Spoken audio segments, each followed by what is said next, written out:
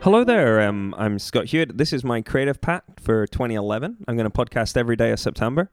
Hopefully it'll be a lot of fun. I'm a little bit nervous already, actually, just as to how I'm going to fill all the days, but I got some things already planned and stuff like that. So that should be cool.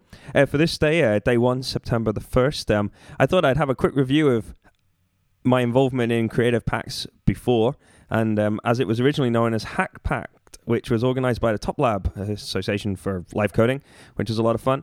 That happened in September 2009 and was my first experience of kind of committing to doing something every day of September, and it was an absolutely fascinating experience. I did a piece of Chuck programming every day for the month of September, as you would do with HackPack, as it was called then.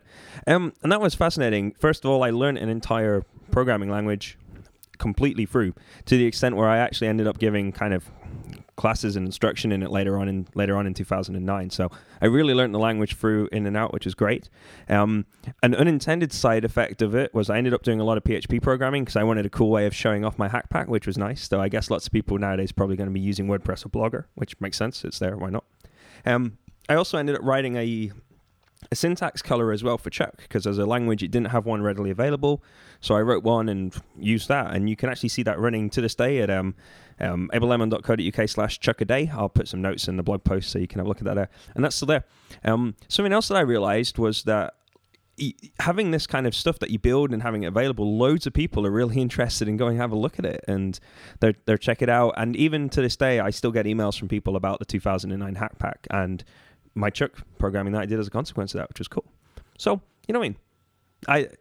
HackPack was awesome in 2009.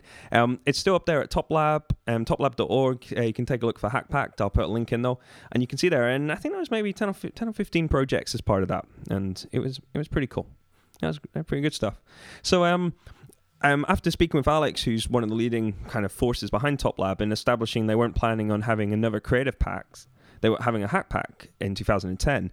I decided to use the Inclusive Improv, an organization that I co-founded with Sam Freeman, and we hosted Creative Pact 2010. Now, we decided to call it Creative Pact because we wanted to really reach out just beyond the kind of Top Lab hacking programming community into a wider community and encourage all sorts of people to get involved. And I think we kind of succeeded in 2010 with Creative Pact. Adam Jansch took the lead on the project because I was kind of snowed under and mobbed with some teaching responsibilities.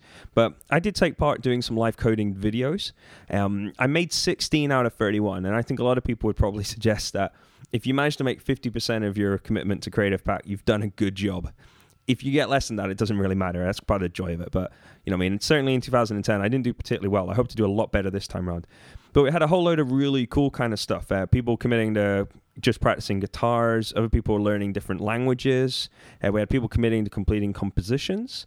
Some people who just did some web design stuff as well. So it was a really interesting kind of project. As I said, Adam Jansch was the kind of...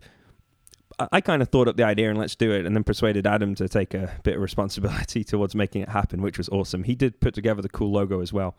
You can still see the record of Creative Pact 2010 on the Inclusive Improv site. If you have a look at Creative Pact, go there and have a search for Creative Pact, you'll get it up there. Or if you go to the current Creative Pact site, you'll get it there as well. So after 2 projects of kind of programming, I thought... I've started podcasting for a couple of other projects anyway, and I thought it'd be fun for this year's Creative Pact 2011 to podcast every day of September, which is what I'm going to hope to do. I've got some interviews lined up. I've got 2 next week that I'm going to do, and they should make shows next week. I suspect I'm going to end up talking about a whole load of random things. I spend a lot of time taking photos, doing portraits. I did a wedding. I've got a wedding next week, so I guess I'll probably tell you about about the wedding and shooting the photos for that over the course of this. Maybe a little bit about some equipment as well. I'm doing a lot of PHP programming at the moment, a lot of web stuff.